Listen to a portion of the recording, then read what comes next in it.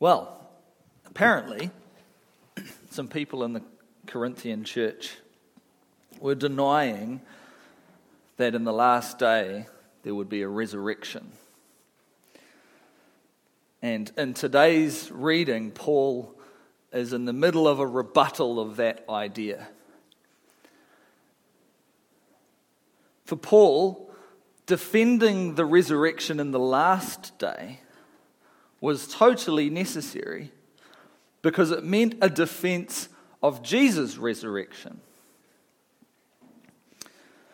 For the future promise of God's people, of Christians, as we've said many times, but we need to keep remembering, is not going to heaven and floating on a cloud.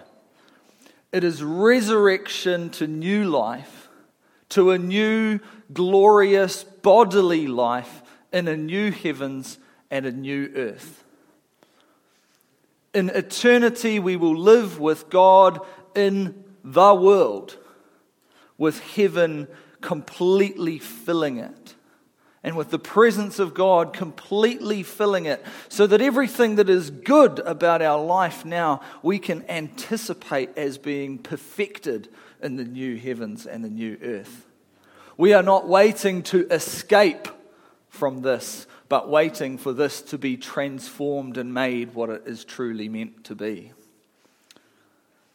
And for Paul, this hope is important, because if we deny that hope, if we say we are only going to float off in a little spiritual cloud, then we're really beginning to deny that Jesus rose from the grave.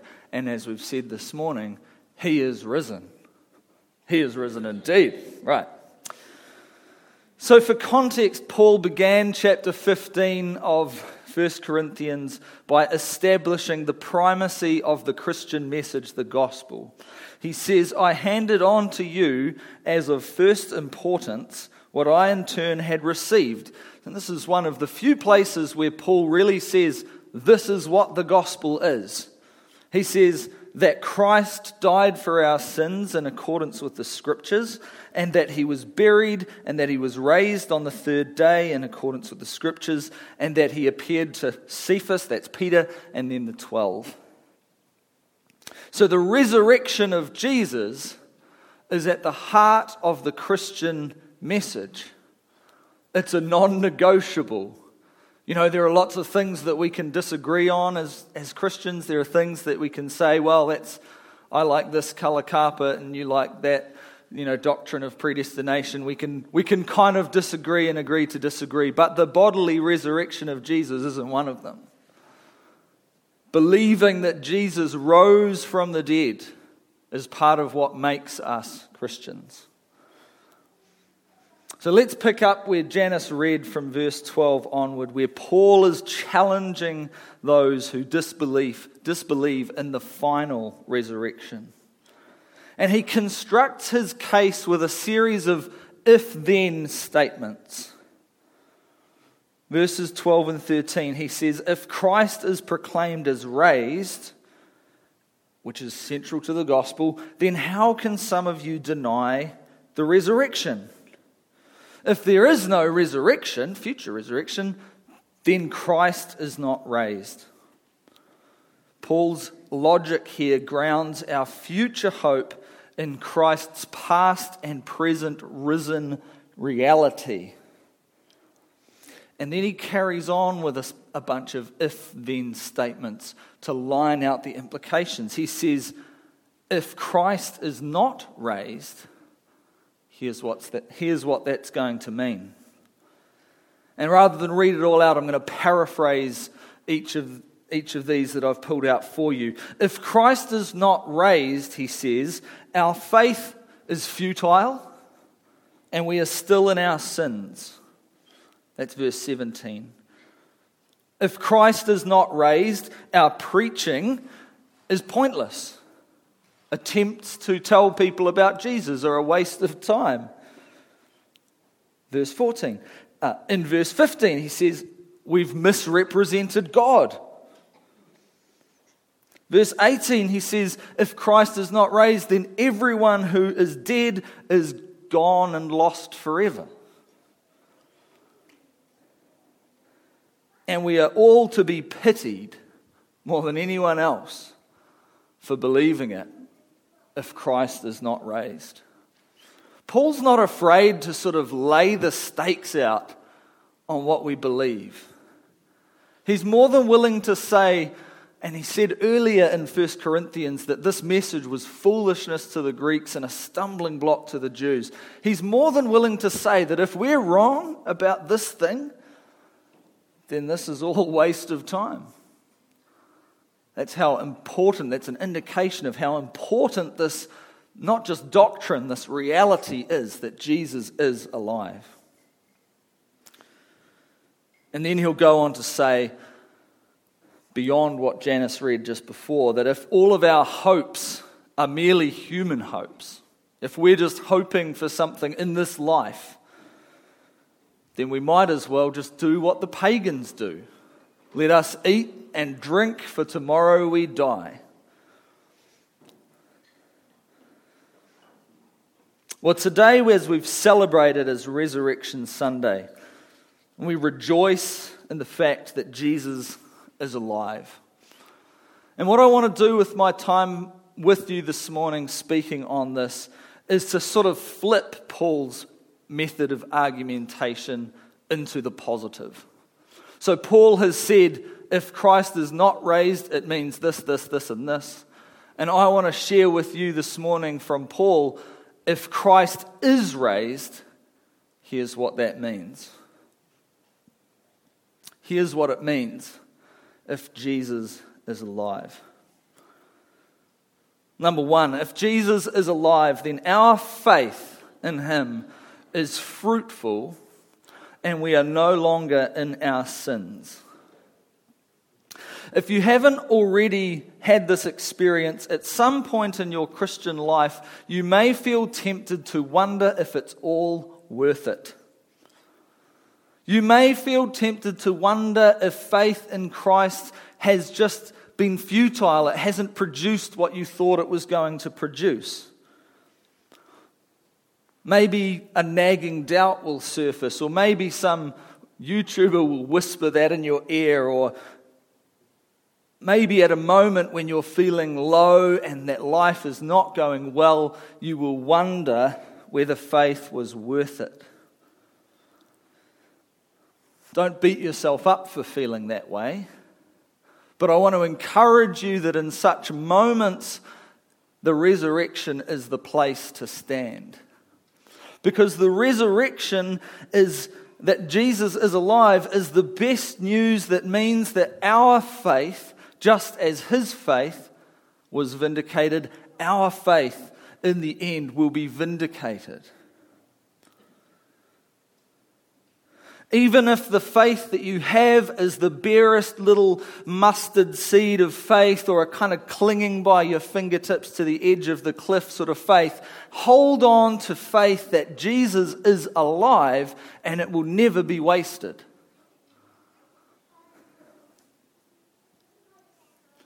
The resurrection is the vindication of Jesus, who, for all intents and purposes, looked on the cross as if he had failed, as if God had rejected him, as if he had wasted his time and had misplaced his faith.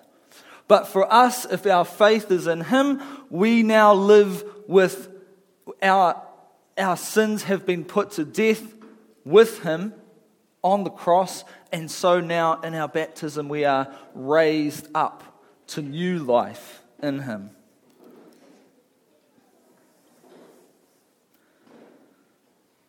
If Jesus is alive, then our faith is never wasted and we are no longer in our sins. Number two, Paul said in his letter that if Christ is not raised, then our preaching is in vain. So the positive form of that is, if Jesus is alive, then preaching the gospel, telling people about Jesus and his death and resurrection is always a good idea. I spent a couple of years when I was a student over at Waikato in an organisation called Student Life. It's the same organisation that Mitch works for, Mitch Atkins. He spoke to us last week. And, we went out every week to share the gospel.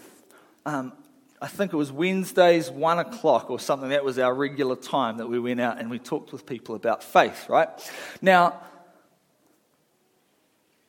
I don't know how many people I talked to. Can you guess how many I talked to who then gave their life to Jesus? This is probably out of like tens of, maybe 100 people sort of thing. One person. Woohoo. Kim's clapping because she knows where I'm going with this. Now, look, that can feel like my efforts, like our labour, like our work for trying to share the gospel with people is not worth it. A 1% hit rate, maybe, is that worth doing? How many of us have friends or family members for whom we have prayed over a matter of years, and for whom we have hoped for years and years that they might come to know Jesus, and who we've tried desperately to figure out, how do I have that conversation without being pushy, but also while still sharing the good news of Jesus? I've got many of those people in my family who I long to see come to know Jesus, and with whom I've had conversations and not seen the results in my vision. The thing about the gospel that we have to keep reminding ourselves is it's not just an idea that we're trying to persuade someone to agree with, and it's not just a new set of morals or a lifestyle that we want someone to take on to themselves. When we preach the gospel, when we declare that Jesus is alive, we are telling people about reality. We are telling them about what the world is truly like, and it's the best news for them. And so sharing with them about it is never a waste, whether we see the fruit or not. Whether the seeds we've sown look like they've been picked up and plucked up by the birds, or whether they've been strangled by thorns, it's never a waste. Let's not be disheartened in our prayer and in our desire to see people come to know the loving, saving work and the resurrection life of Jesus. Let's remind ourselves that Jesus is alive, and it's worth telling people. At the end of this chapter, Paul sort of rounds everything out in verse 58. He says, "Therefore, my beloved, be steadfast, immovable, always excelling in the work of the Lord, because you know that in the Lord your labor is not in vain."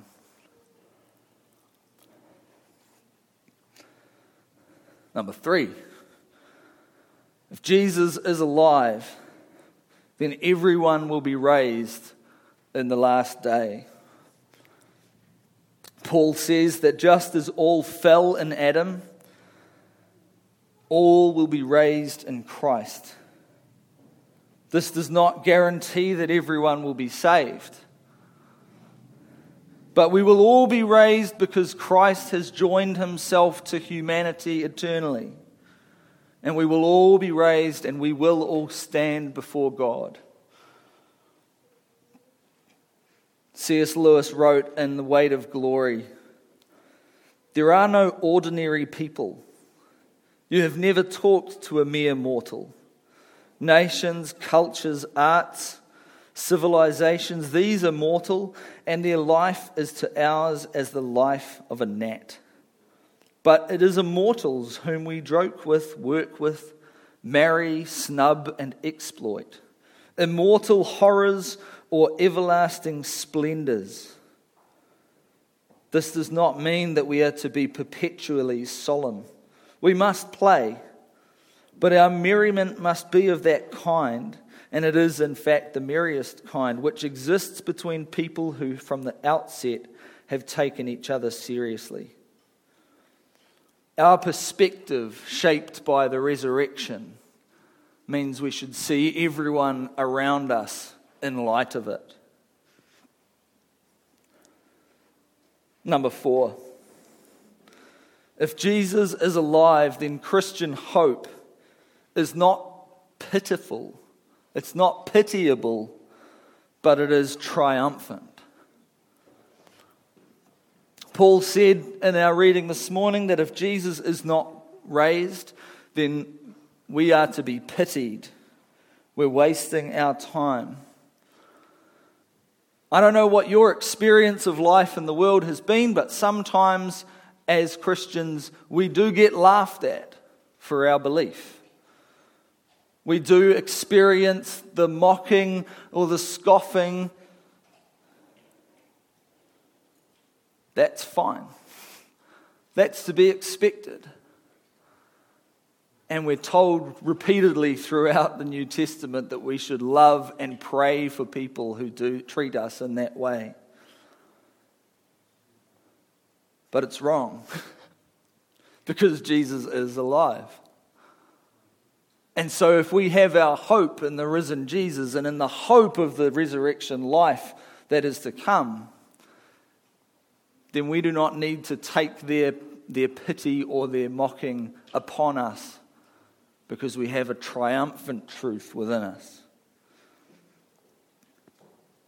Number 5.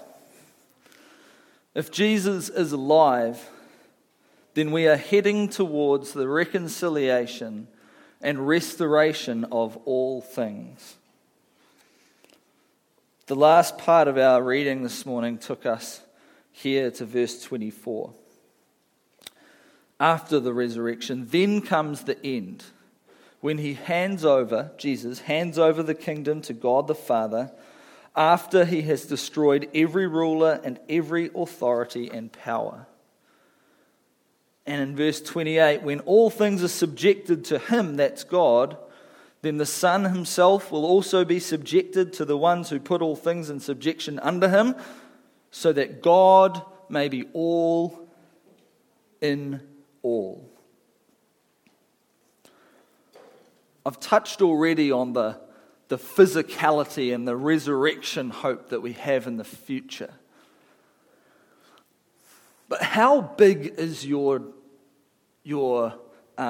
hope in our final destiny as Christians? How big and glorious do you imagine that reality to be? I love in the book of Revelation, it says in the new heavens and the new earth, in the city of the New Jerusalem, there'll be no temple. And the temple, of course, is the place throughout Scripture where God lives. God dwelt in the tabernacle and then the temple, and then the temple was rebuilt. That's God's place. But Revelation tells us that in the end there won't be a single place where you go to be with God, because God will dwell with his people. And God is purely righteous, purely good. He is pure truth and beauty. He's pure excellence. He is glorious beyond our comprehension. Such that when people see God in Scripture, the normative response is to fall on their faces and weep and worship him. We can't help it. It's just who he is. And in this promised new hope where God is all in all, we are going to have complete fulfillment of union with him. We will be so thoroughly united with him that our experience of the new heavens and the new earth will be infinite joy, infinite laughter, infinite delight and pleasure in his presence. I think often we know hints of this in this life.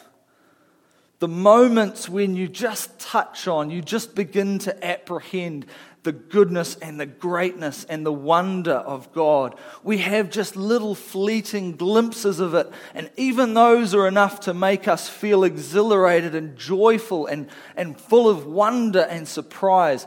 I think in the new heavens and the new earth, that's going to be normality. We're never going to run out of God. So we're going to be perpetually delighted and surprised and in love with Him and receiving His love.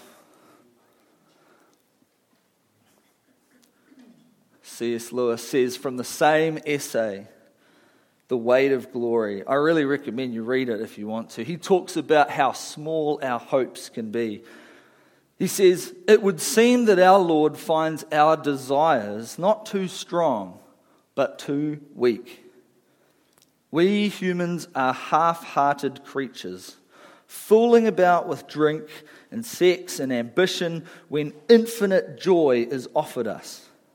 Like an ignorant child who wants to go on making pies in a slum, mud pies in a slum, because he cannot imagine what is meant by an offer of a holiday at the sea.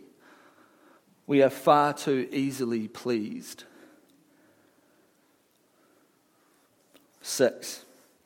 And finally, if Jesus is raised from the dead, if Jesus is alive, then death is defeated. You and me and everyone that you know is going to face the grave unless Jesus comes back first. But we're all going to die. And we don't like to acknowledge this a lot of the time. A lot of people don't like to think about their own mortality. That's understandable. But it's also the case that confronting our own mortality causes us to recognize something about reality. It can jolt us out of comfort and complacency. And a lot of us find the concept or the contemplation of death to be quite scary. One reason we might fear death is that we don't see it very much. It used to be that people died a lot younger, or they died more often in sort of public circumstances, whereas now death is something that sort of gets tucked away. It happens maybe in hospital or in a hospice. Back in the day, granny's getting older, she might just die in the lounge. And that would be normal. And it would be, in a sense, joyful that her family is around her. Or granddad might sort of keel over while he's in the garden. That's the way I want to go, personally. Doing something fruitful and productive.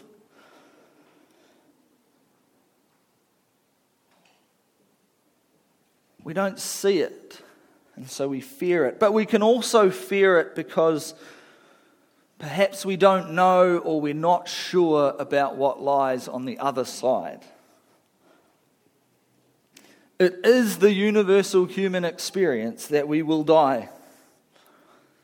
But until we do not know with absolute certainty at all moments what is going to happen. But if Jesus is risen, then ultimately we have nothing to fear from death. Because Jesus' resurrection is not just a one-off event in history. Paul said just before that it was the first fruits. It's like Paul uses the image of a seed needing to be planted and to die in the ground, so to speak, so that it can come to life. So when you're contemplating your death, and if you're in Christ, you're not just being buried, you're being planted. And what lies beyond is a great hope of new life. And Jesus is the first fruits. He's like the promissory note, or he's the sort of pathfinder, the down payment, who has already gone into the grave and has already been raised up with an imperishable body that is no longer subject to death and decay.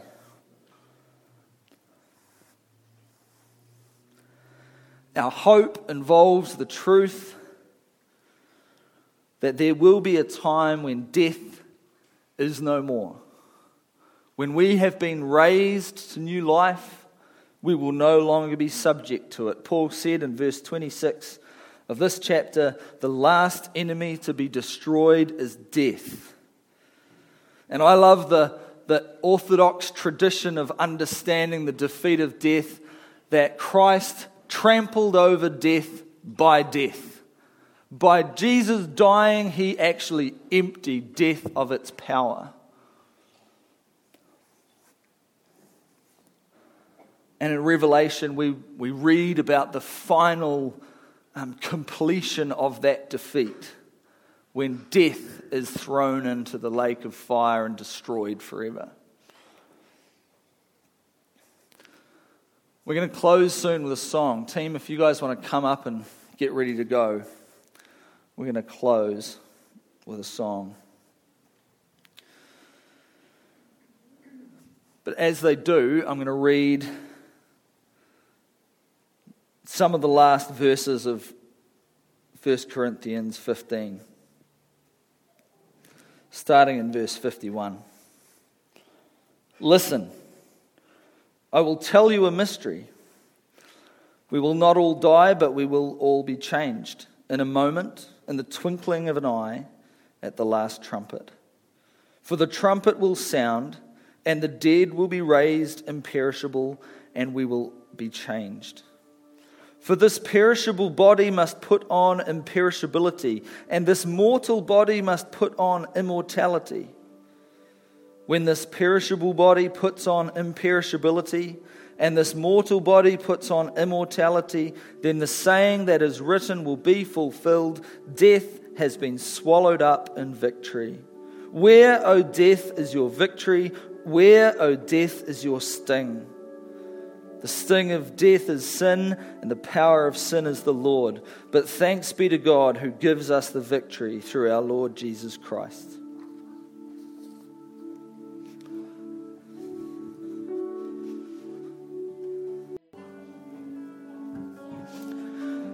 Thank you, Father, for the awesome gift of your Son Jesus and for the Holy Spirit that you've poured out upon us. We thank you for your presence, and we thank you that this is but just a foretaste of what is to come. For the great hope you've set before us is new life with you, God. Thank you, Father, in Jesus' name. Amen.